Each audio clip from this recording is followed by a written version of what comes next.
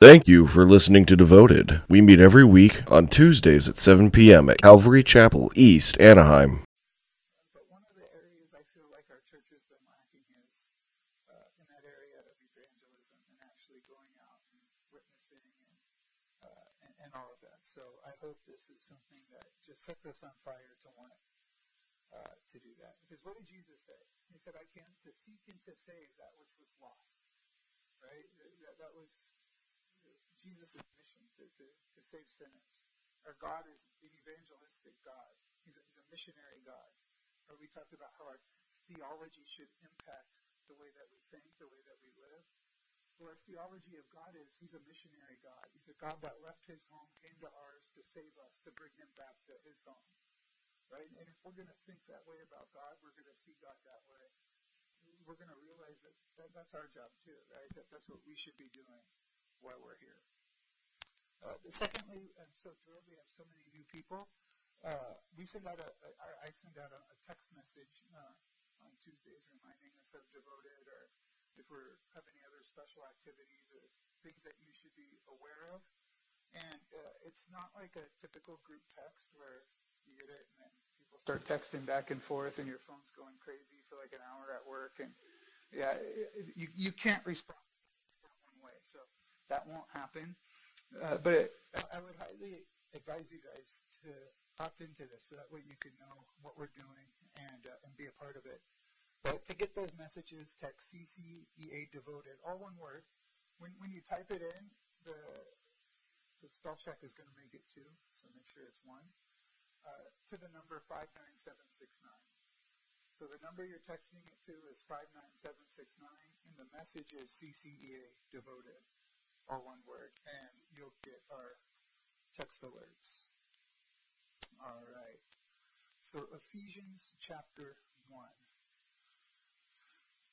verse 1. Paul, an apostle of Christ Jesus, by the will of God, to the saints who are at Ephesus, who are faithful in Christ Jesus, grace to you and peace from God our Father and the Lord Jesus Christ.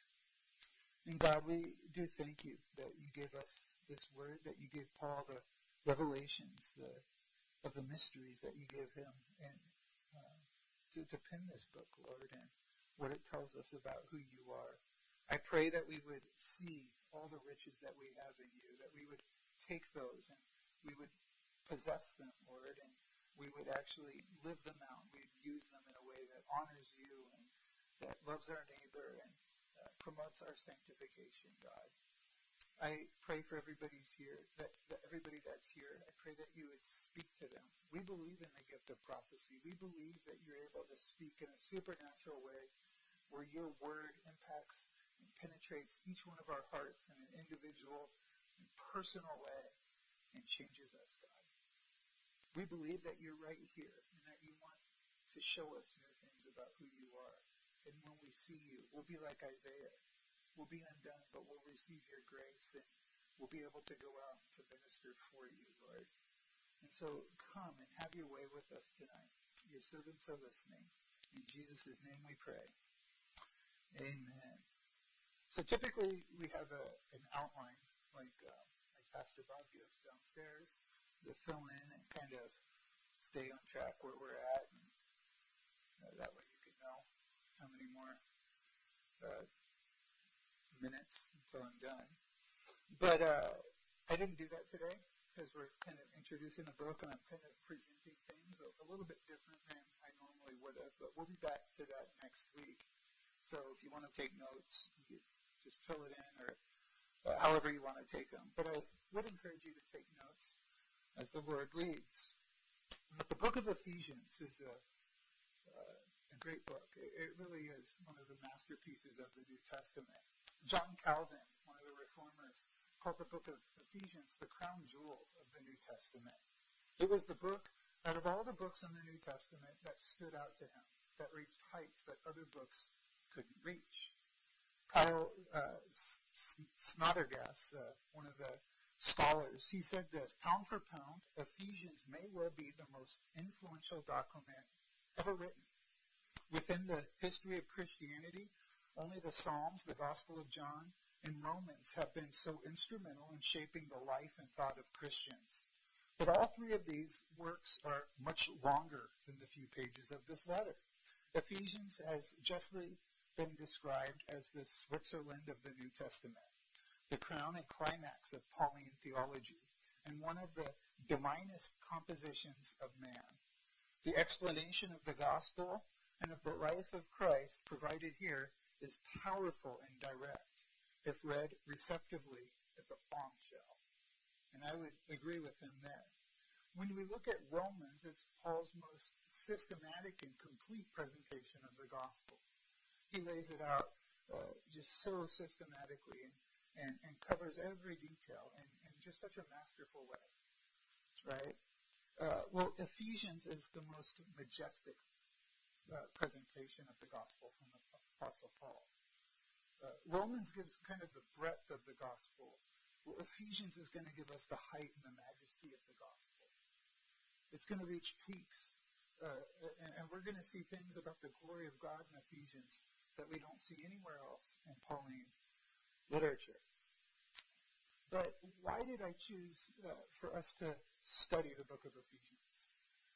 Why is this, where we're going? We were doing this study that I was calling the Truths We Confess, where we were going through the Westminster Confession of Faith and going article by article and using that kind of as a guide to kind of topically study all the major doctrines and practices of the church.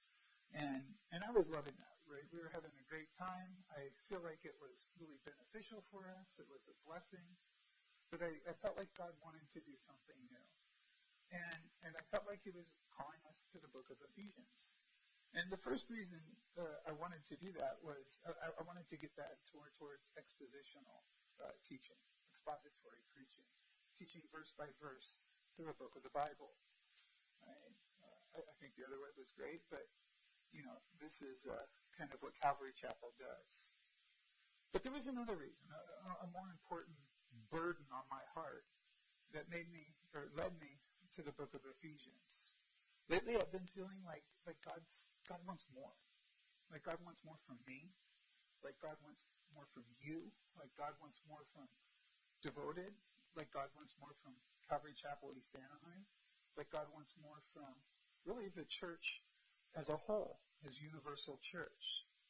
I guess I feel like I'm not living up to what I should be living up to as a Christian. I feel like the church really isn't living up to its potential today. And I've been having this burden. And I know it's not. You know why? Because in Ephesians 3:20, Paul says this. He says, now to him who's able to do far more abundantly beyond all that we could ask or think, according to the power that works within us. He wants to do more than what we could imagine, more than what we could pray for. But is that happening in our life? Are we seeing God go above and beyond every prayer request that we make? Are we seeing God do things that just blow our minds because we can't imagine, things that big happening? Things like we read about in the book of Acts. Things like we're going to see in this movie, the Jesus Revolution. Do you think Chuck ever imagined that this church that he took over that was called Calvary Chapel that had 25 people in it would turn into 2,000 churches all over the world in his lifetime? That's above and beyond anything we could ask or imagine. But why isn't that happening for us? Why aren't we experiencing that today? Because we're not living up to all that God has for us. This world's suffering. We're not having the impact that God wants us to have as salt and light in this world. And beyond that, we're missing out on a tremendous blessing. We really are. And the book of Ephesians is going to help us to realize that. It's going to help us to realize our potential. It's going to help us to realize the blessing that God wants to give us. You see, because the book of Ephesians is a book of resources. It's a book of blessing. It really is. It's a book of riches. It's all about the riches that we have in Christ. All the resources that we have in Christ. Everything that's available to us. And it tells us how to achieve that. It tells us how to access those. And then it tells us how to use those in a way that's going to be profitable, in a way that's going to bring glory to God, in a way that we are going to see him do beyond anything we can ask or think. A few weeks ago, I got this letter. I meant to bring it today, but I forgot it on my desk, from this lawyer in Canada. And he said that I had a relative, or he thinks I might have had a relative, had the same last name, who died. And he's been looking for a relative of this person who died so he could give this estate of $18 million or whatever to. And so he said he wanted me to respond to him. It didn't really matter if this guy was my relative or not. He just needed somebody to fill out the paperwork so he could give this $18 million or something to, right? And, that's stupid. That's obviously a scam, right? I don't have that. But imagine, if those riches, those resources were available to me, and this guy was going to help me realize those, and how that would change my life. Well, yeah, that was a scam, but the book of Ephesians isn't. And God is telling us he's got these resources that are available to us, these riches that are absolutely going to change our life. We just have to access them the right way, and that's through Christ. So we have riches, riches that we possess in Christ. In 1 Corinthians 3:21, and then again in verse 22, Paul tells us that all things belong to us. He says all things belong to you. You see, you are a co-heir with Christ. So that means every single thing that belongs to Christ in the spiritual realm, in the world, belongs to you as well. And these are some of the riches in Ephesians are some of those things. And it's going to tell us how to access them. You see, these riches include both personal riches and corporate riches. There's riches that we're going to learn about in Ephesians that are going to help us, that they're going to bless you. They're going to comfort you in tremendous ways. They're going to impact your walk with Jesus in ways that you can't even imagine. It's going to give you confidence of your salvation. It's going to progress you in your sanctification. It's going to help you in your relationship. The book of Ephesians really talks about, it gives relationship advice for every single relationship that you have in this world. It really does. It starts with your relationship with God. And then it's your relationship with other believers. And then your relationship with non-believers. It speaks about that. It speaks of marital relationships. Husbands loving their wives. Wives submitting to their husbands. Wives respecting their husbands. It speaks of your relationship with your kids, if you have kids, or if you ever do have kids. Right? Husbands, fathers, don't bring your kids to wrath. Raise them up in the fear and the admonition of the Lord. It speaks to those relationships. It gives insight into our relationships between the worker and the employee, and the employer. It gives even insight into our relationship with the spiritual realm and the demons and the angels. It tells us how to relate to every single person, every single entity that we're ever going to meet in this world. Ephesians has a practical application for us. So it's going to have a profound effect on our personal lives as individual Christians. But not only that, but it's going to help us corporately as well. See, the church is a huge theme in the book of Ephesians. It really is. Ephesians is really about the mystery of the church. We're going to talk about that more in a few minutes. We're described as a body. We're supposed to have a unity. The church is supposed to have the answers that this world needs. Answers to questions about sexuality. Answers to questions about ethics. Things like abortion. Things like homosexuality and LGBTQ issues and transgenderism and the family and worker-employee relations. It answers all of these.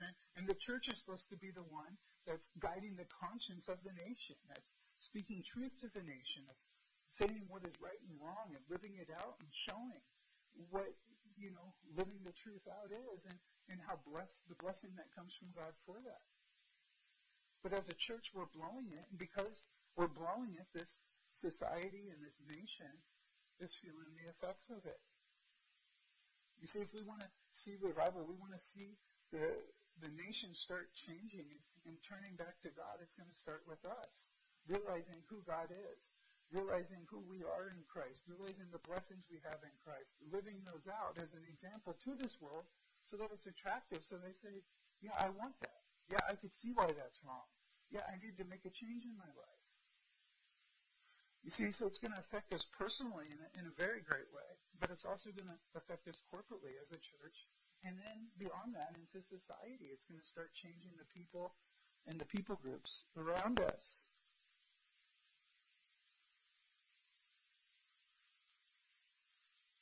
Don't be surprised when we're studying Ephesians, when you start to experience a greater degree of God's blessing in your life.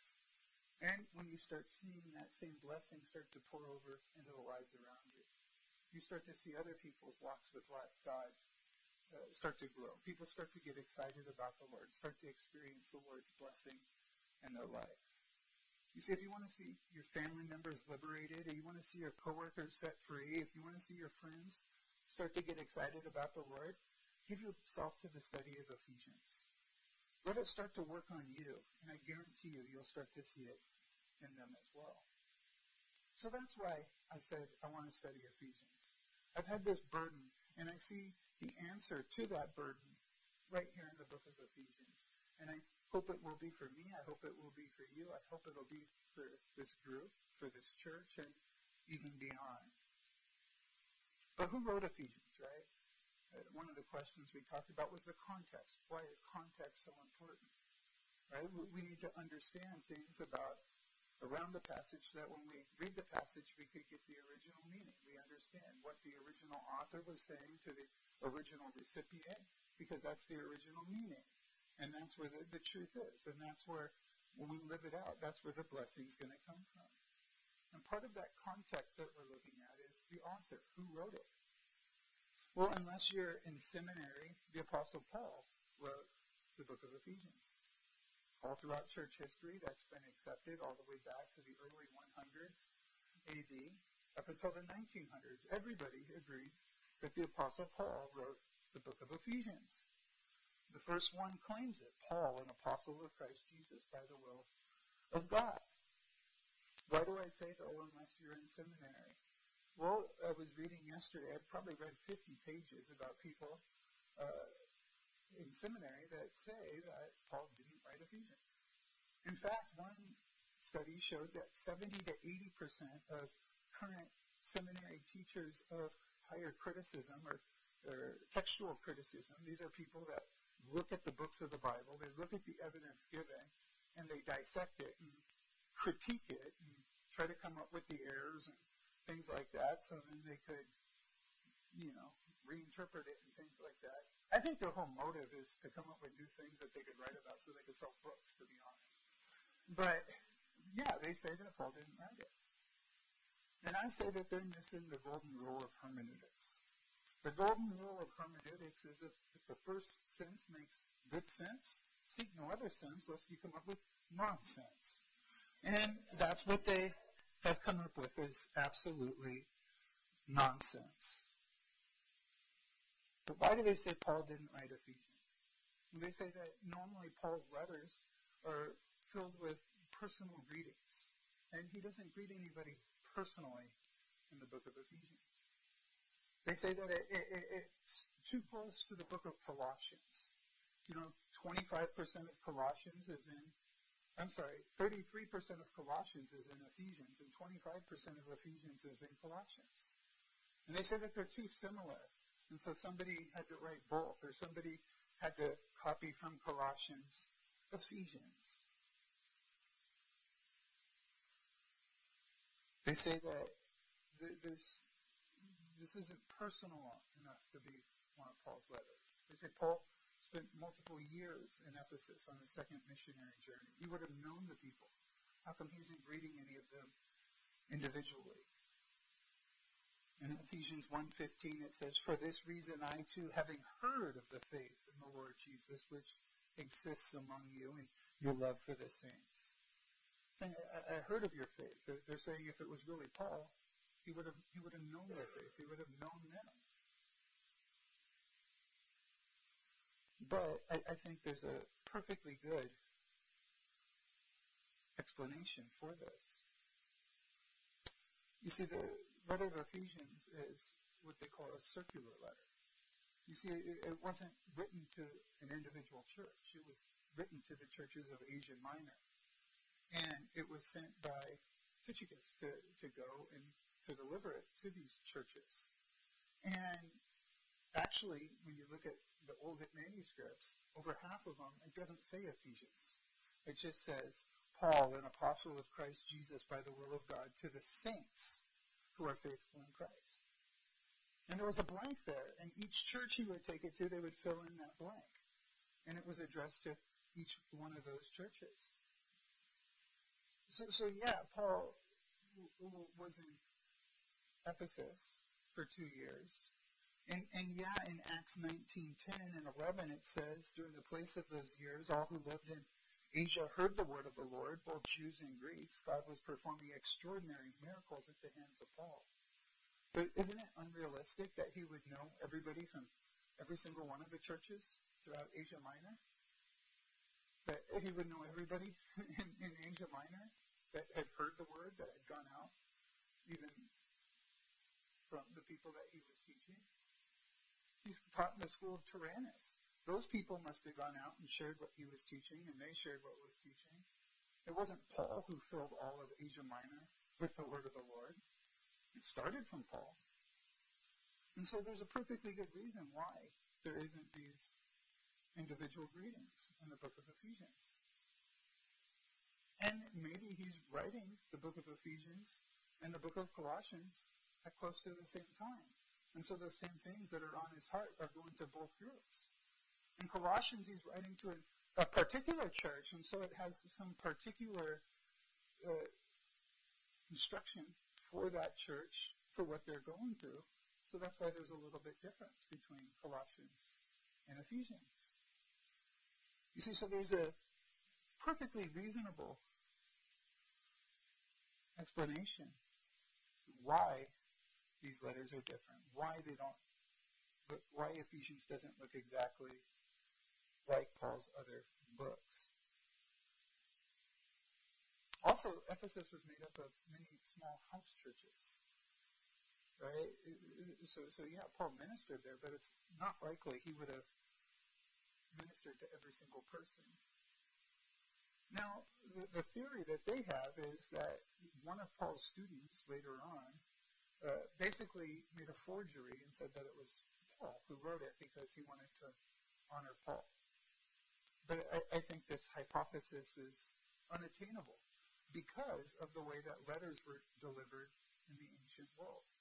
If I was going to deliver a letter, say I'm going to write a letter and have it delivered to Ryan, the person that I'm going to have deliver that letter is going to be somebody who's acquainted, knows me, and knows Ryan.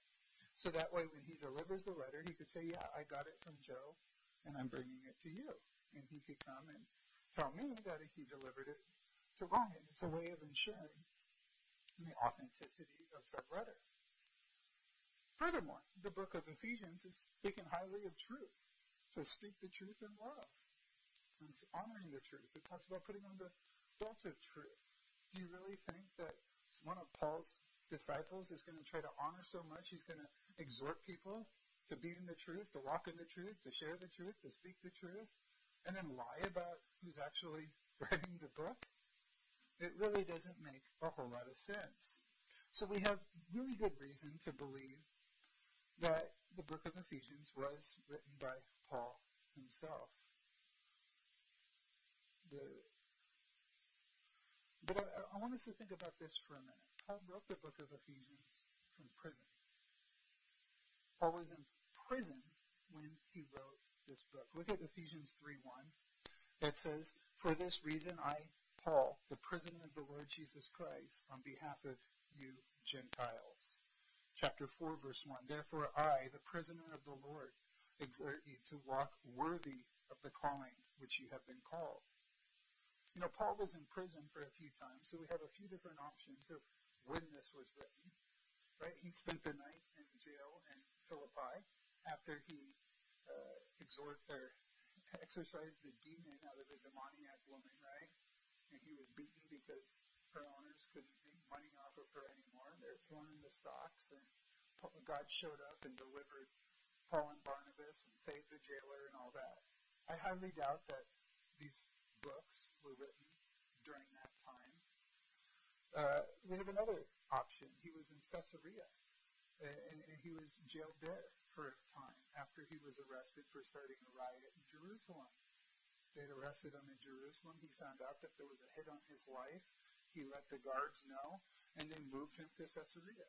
And it was there in Caesarea Maritime where Paul spoke in front of Felix and Festus and shared the gospel.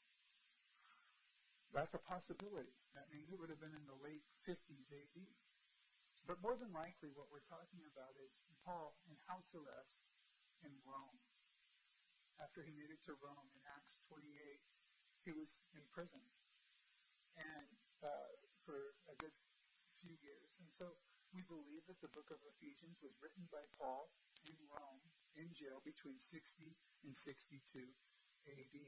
And it was from this jail cell where he was that he wrote other books. He wrote Ephesians, he wrote Philippians, he wrote Colossians, and he wrote Philemon in prison. And this is extremely, extremely interesting to me. You see, I think Paul saw being imprisoned as an opportunity to spend time alone with God. He saw it as an opportunity to minister to believers in different ways, you know, writing letters and whatnot. And he saw it as an opportunity to preach the gospel to people he'd otherwise not be able to. No doubt Paul would have rather been free. He would have rather been out planting churches and, you know, traveling around and things like that. But that wasn't his circumstances. God had him in prison, and he saw that, hey, God's sovereign, and God has a reason for me being here. And he decided to make the most of it. He decided to see, hey, how can I minister to those churches? And he started writing letters. And one of those letters that we have is Ephesians. He said, hey, I can't evangelize the nations like I want to, but I could evangelize the prison guards that God is bringing to me. And he did. And we know in the book of Philippians, it says that the Praetorian Guard, these soldiers that were chained to Paul, were getting saved. And he saw it as an opportunity to spend time with God.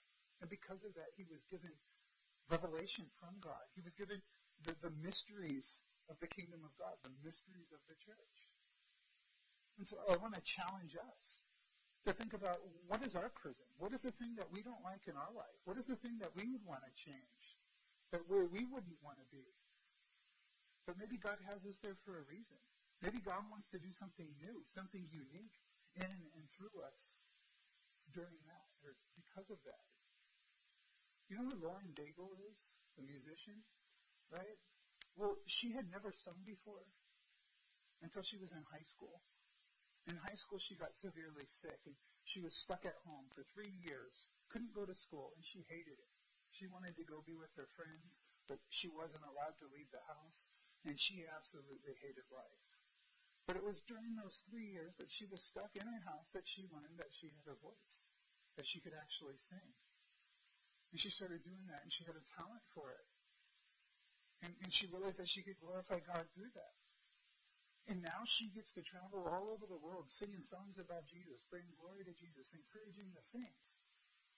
Because she chose to look at this prison that she was in as a new opportunity to do creative things for the Lord.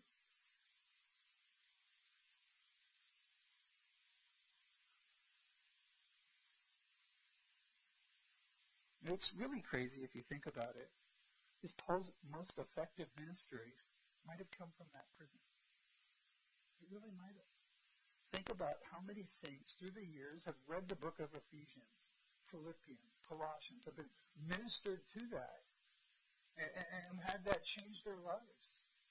That wouldn't have if Paul hadn't have written those when he was in jail.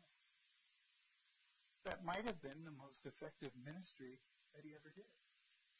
He might have gotten the most grandiose visions and revelations that he ever got while he was in jail. You see, because God says that he takes the things that the world means for evil and uses them for good. Romans 8:28 says that God works all things together for our good, for those that love God, who are called according to his purpose. So God uses Paul and blesses Paul with great revelation during this time of his incarceration. I also believe that it's during these prison times that Jesus is the closest to us. That we're able to experience Jesus in a way that we're not outside of those circumstances. Now think about this.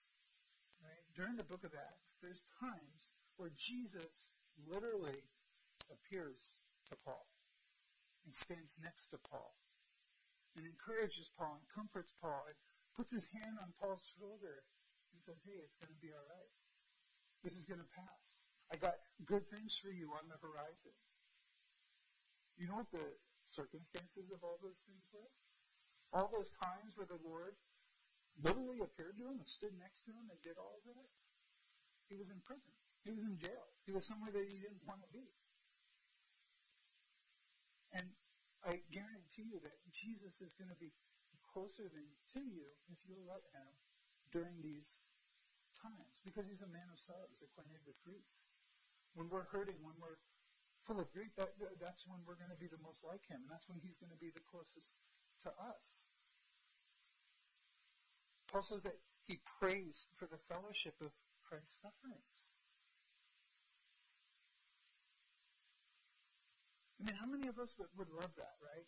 When we're having the worst day of our life, when we're freaked out, when we're scared, when we're anxious, to have literally Jesus appear and to sit next to you and wrap his arm around you and say, hey, it's going to be okay.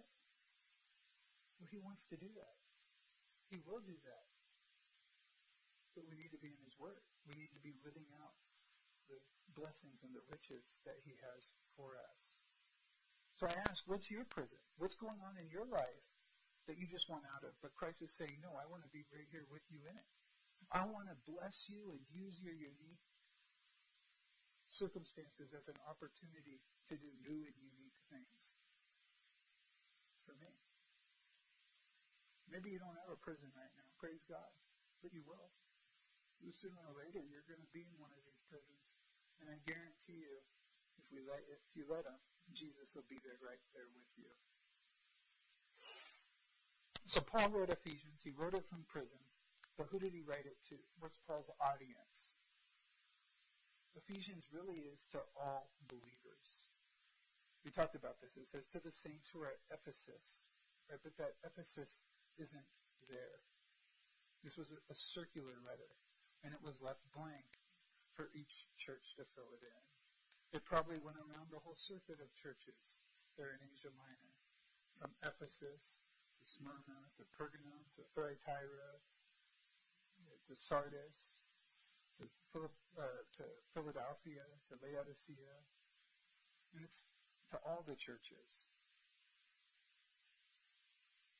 It's true that Ephesians is one of the only epistles that doesn't address any specific issues in a specific church. And so this is one of the letters where you don't have to have any specific background information about what's going on in that church to be able to take the letter, read it, understand it, and apply it. For instance, in 1 Corinthians, it helps to understand some of the problems that were going on in the Corinth church, things that were happening in the city of Corinth that were impacting that church. Well, in Ephesians, it's not talking about any specific problems that any church has, so we don't have to have those difficulties in interpreting. Any Christian at any time could pick up the book of Ephesians and read it and understand it and apply it directly to their life. So Ephesians applies to every Christian. It's one of the most contemporary books in the Bible, right? Because we don't have to understand these manners or customs to be able to get the meaning of the book. Any believer in any age has been able to pick up the book of Ephesians, read it, understand it, and apply it. This is why Ephesians has been one of the greatest blessings out of the entire church age. You know, Ephesians is an epistle, but it reads kind of like a sermon. It really does. It's full of things like worship and praise and thanksgiving. And as we read Ephesians, we should grow in these areas of worship and praise and thanksgiving. It's encouraging us to do these things. Paul's praying that these would grow in our life. And as we see the riches that God has for us, and as these riches are applied to our life, we should be filled with worship and thanksgiving and praise. You know, the key verse in Ephesians, kind of the key theme of Ephesians, is in chapter 3, in verses 1 through 6. We're going to spend a little bit of time here. He says this, "For this reason, I, Paul, the prisoner of Christ Jesus, on behalf of you Gentiles, if indeed you heard of the stewardship of God's grace which was given to me for you," here it is, "that by revelation, there was made known to me the mystery, as I wrote before in brief, about which, when you read, you could understand my insight into the mystery of Christ, which in other generations was not made known to the sons of men, as it is now revealed to his holy apostles and prophets in the Spirit."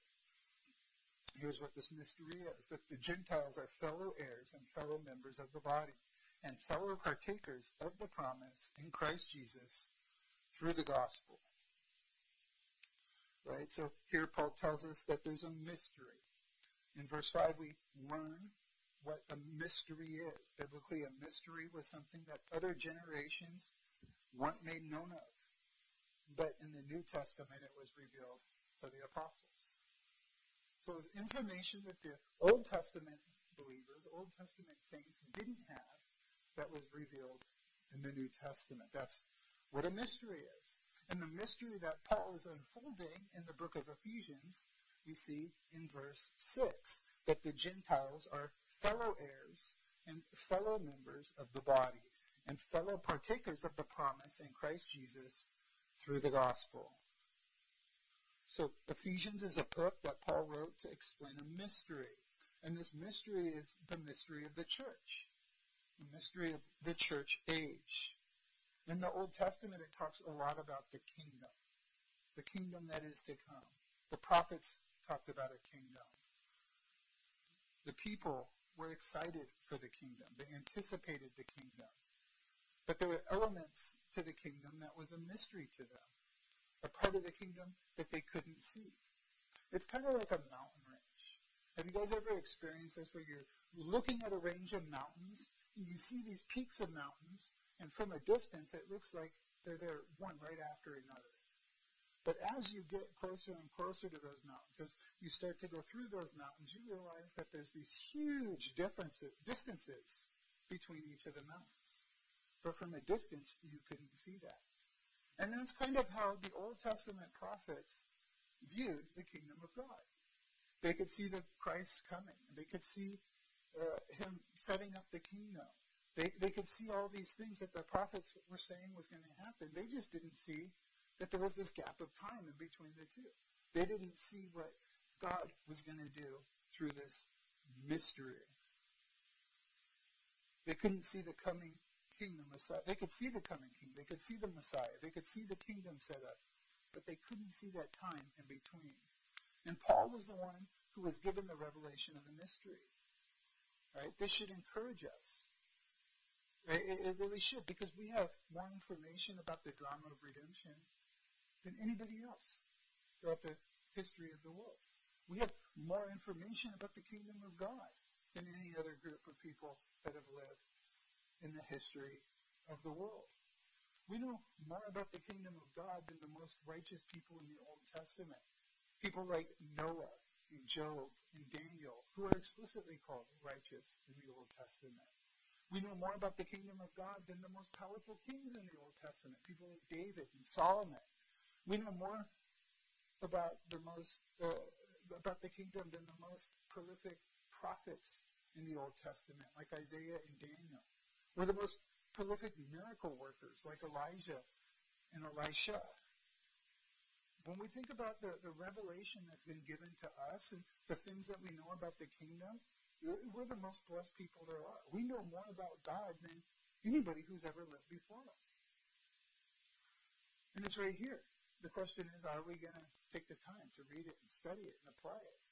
And if we will be blessed.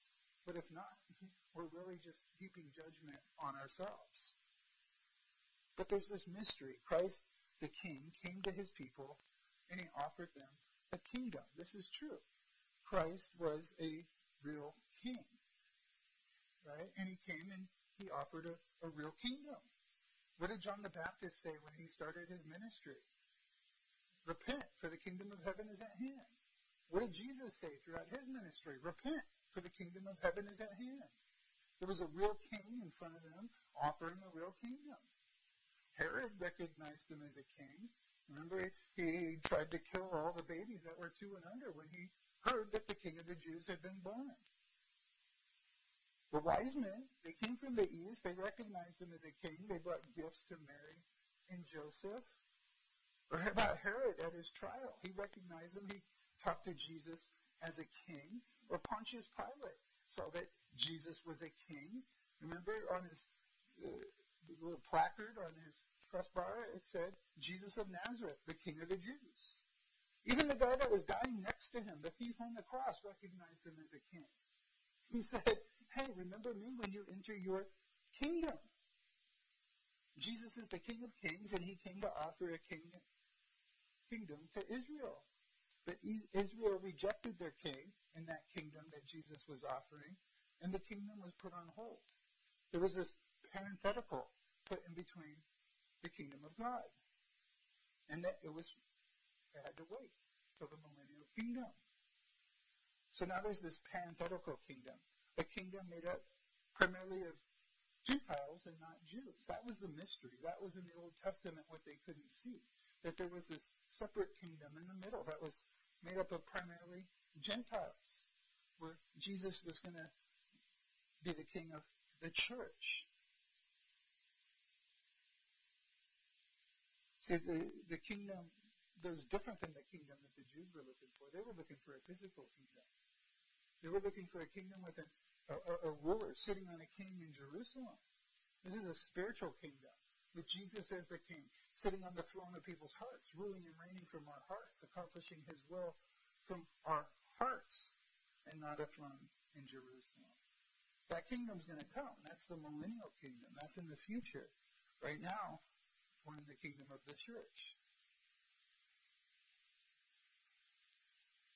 You know, if you look at all the blessings that the Bible talks about the future millennial kingdom, the 1,000-year reign of Christ on the earth, and you compare all the blessings, all the details that it says about that kingdom with the church age, we realize that it has all the same blessings, all the same details.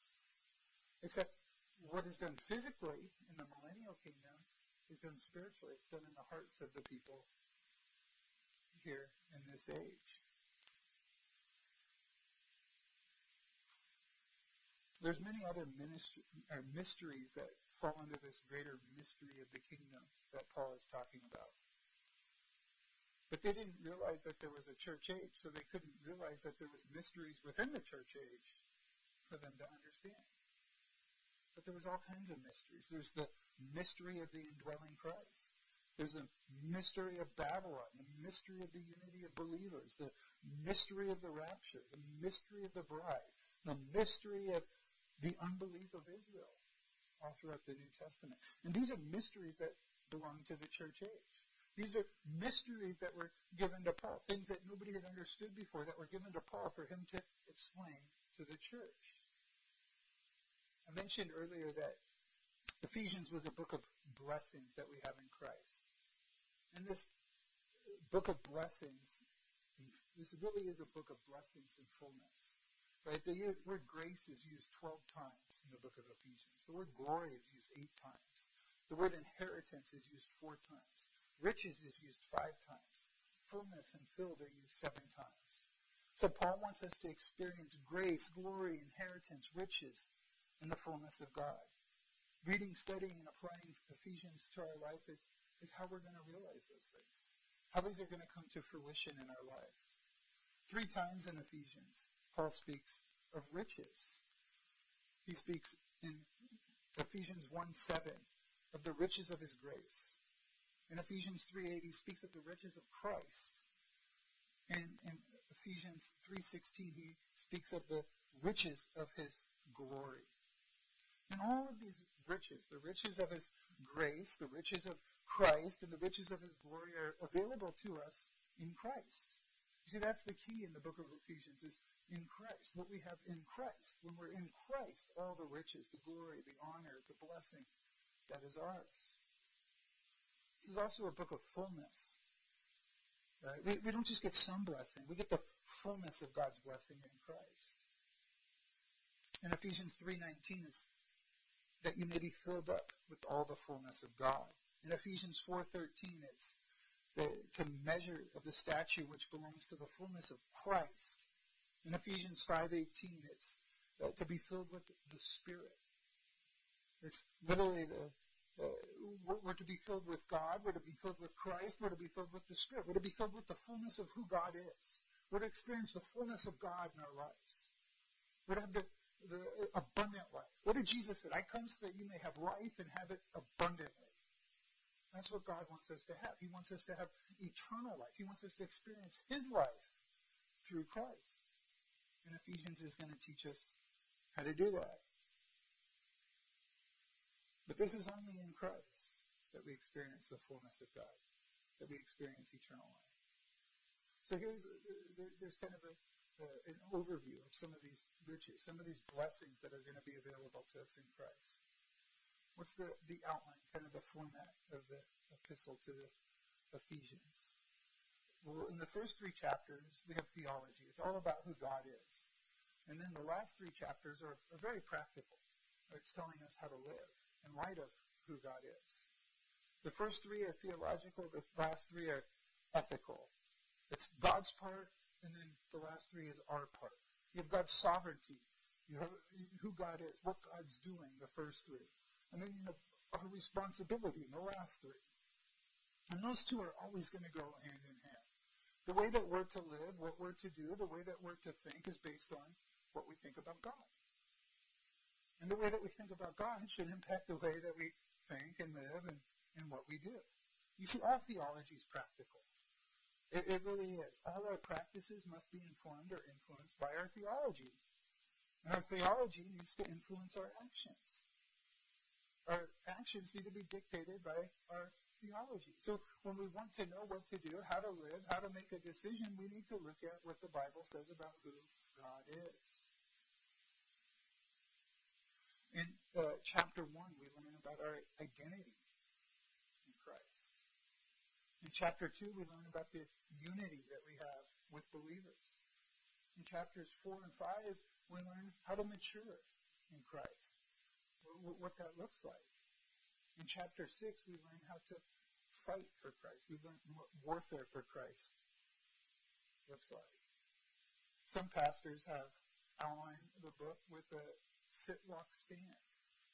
Right? Because in chapter 1, you're constant seated with Christ in the heavens. It's explaining who you are, who Christ made you to be.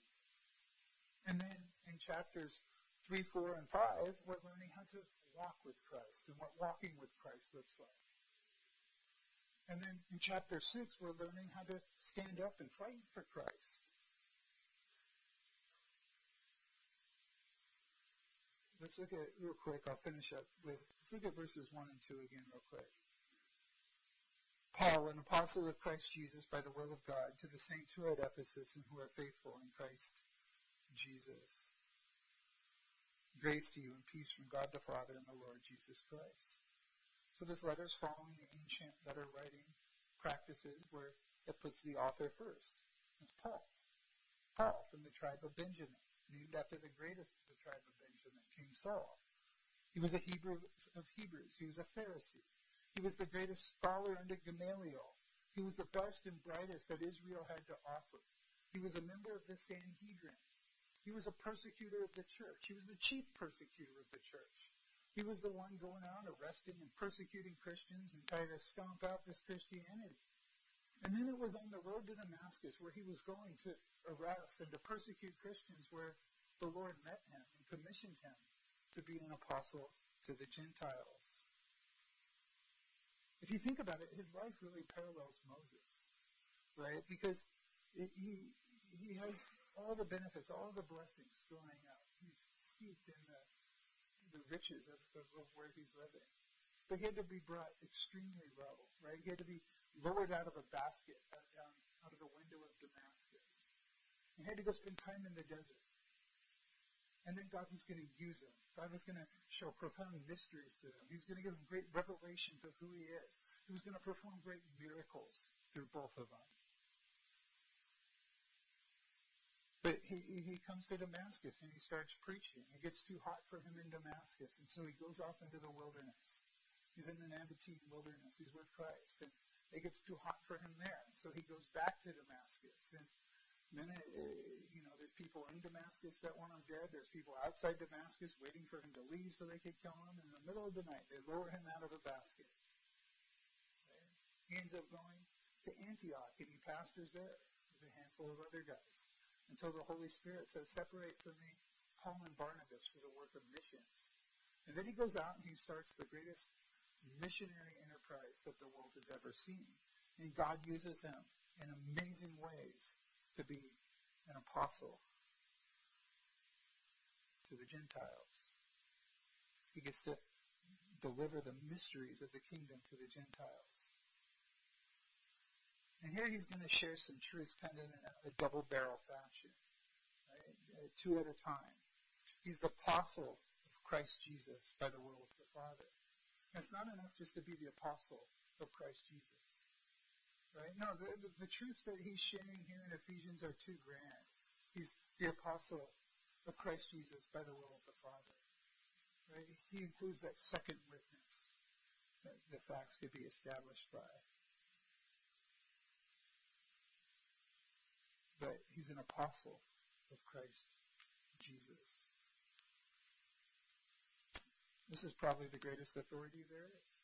If you think about it, there's only 14 people that could claim that authority. There's the 12, minus Judas, and they added Matthias, and then they added Paul. And they were commissioned to go out and to write scripture, to teach the apostles' doctrine, to pray and to teach, to study, to reveal the will of God, to perform miracles. They were given mysteries and revelation. And that was Paul's duty. And he's saying, hey, I'm here and I'm speaking from that authority as an apostle, as an ambassador of Christ, one who was sent out by Christ himself. You know, the book of Acts, it really affirms Paul's apostleship. If you read the book of Acts, it's really interesting. In the first 12 chapters, it's primarily about Peter. And the last part of the book is about Paul. And when I did a class with Apostle Paul and his life for the School of Discipleship, I had them read through the book of Acts. And on one side of the piece of paper, write down all the miracles that Peter did. And on the other side of the paper, write down all the miracles that Paul did. And they were all astonished. They came back to me. They're like, they're the exact same. Every miracle that Peter did, Paul does in the book of Acts. And I said, what do you think that means? And the answer was that Paul is just as much an apostle as Peter. Paul has the same authority as an apostle as Peter. And that's the authority that he is writing from. He is standing in, that he is an apostle of Jesus Christ. But that's not all. He's by the will of God. It was the Son's purpose and it was the Father's will to commission Paul to be an apostle, to receive revelation, to minister to the Gentiles, to record the truth of Ephesians for us. By the way, the actions of the Son and the will of the Father are always the same. What did Jesus say? I always do the thing that pleases the Father. I always do the Father's will. I only say that the things that the Father tells me to say. I only do the things that I see the Father do. Everything that Jesus does is in line with the will of the Father. And here it was Jesus commissioning, sending the Apostle Paul, and it was the Father's will to do so. So that's the authority. There's double authority for why Paul is writing this, why we could believe the truths in the book of Ephesians. By the way, Paul was an apostle by the will of God. That was his calling. It was God's will calling him to be an apostle, to serve the church in that way.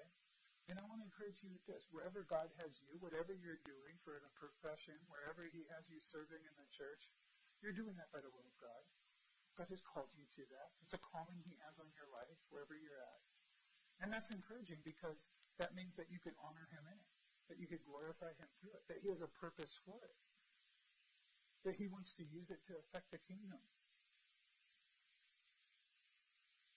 So there's the double authority, but there's also a double address to the saints.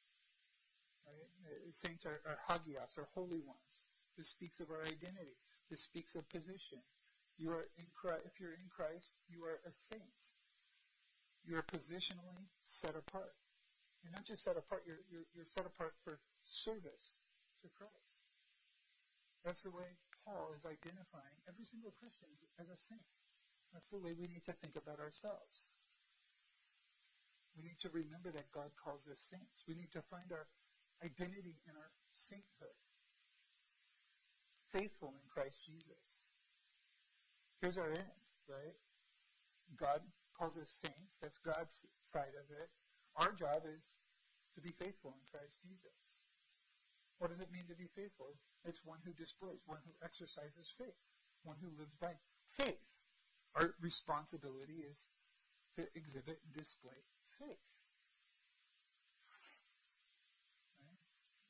And notice how the book of Ephesians isn't written to the pastors at the church of Ephesus, or to the scholars in Jerusalem, or to the king. No, it's to the saints. It's to the faithful. It's to me and you.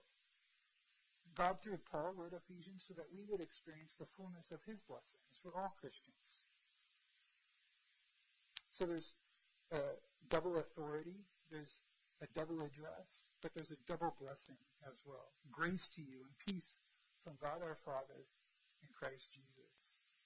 And his grace and peace, the two twin truths of the New Testament. And it's always in that order, right? You have to experience God's grace before you can experience or receive God's peace. You can't have God's peace until you have God's grace.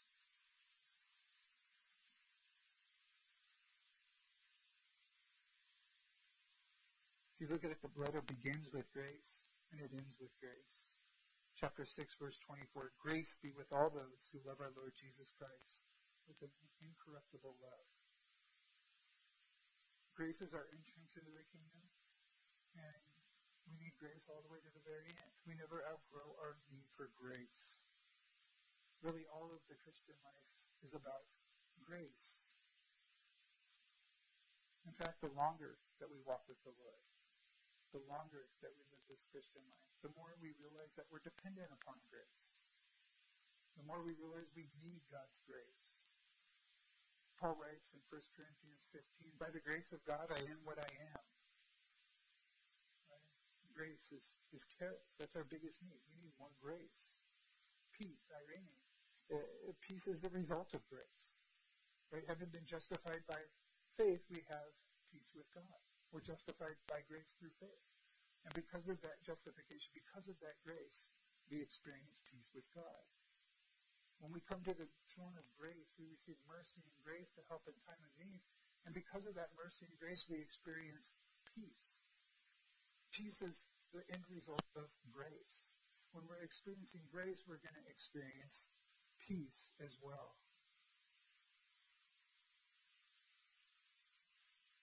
I might add that was the standard greeting. In the New Testament, it was grace to you, charis. That's how they greeted people. In the Old Testament, it was peace. It was shalom. We say, how are you? What's up? Or, what's up? You know, that's stupid, right? We should be more theological about it. Hey, grace to you, or peace to you, right? Because when you say grace to you, you're saying, hey, I long for God to be gracious to you. I long for you to experience God's grace. It's pronouncing a blessing on you. Or I want you to experience peace. It means so much more than what's up, or whatever you want to say. So there's so much riches in Ephesians.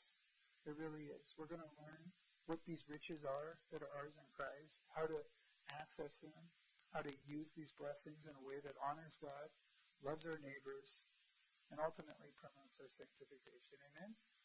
So God, we do thank you for this letter. I thank you for the truths in it. I can't wait to just unpack these and see all that you have for us. We trust that you're going to do exceedingly abundantly beyond anything that we could ask or think. I thank you for everyone here. I thank you for the new people you brought, Lord. I pray that you bless them, protect them, Lord. Just be with them. I pray that you bring us all back here next week. And I just pray that you're with us during this time, Lord.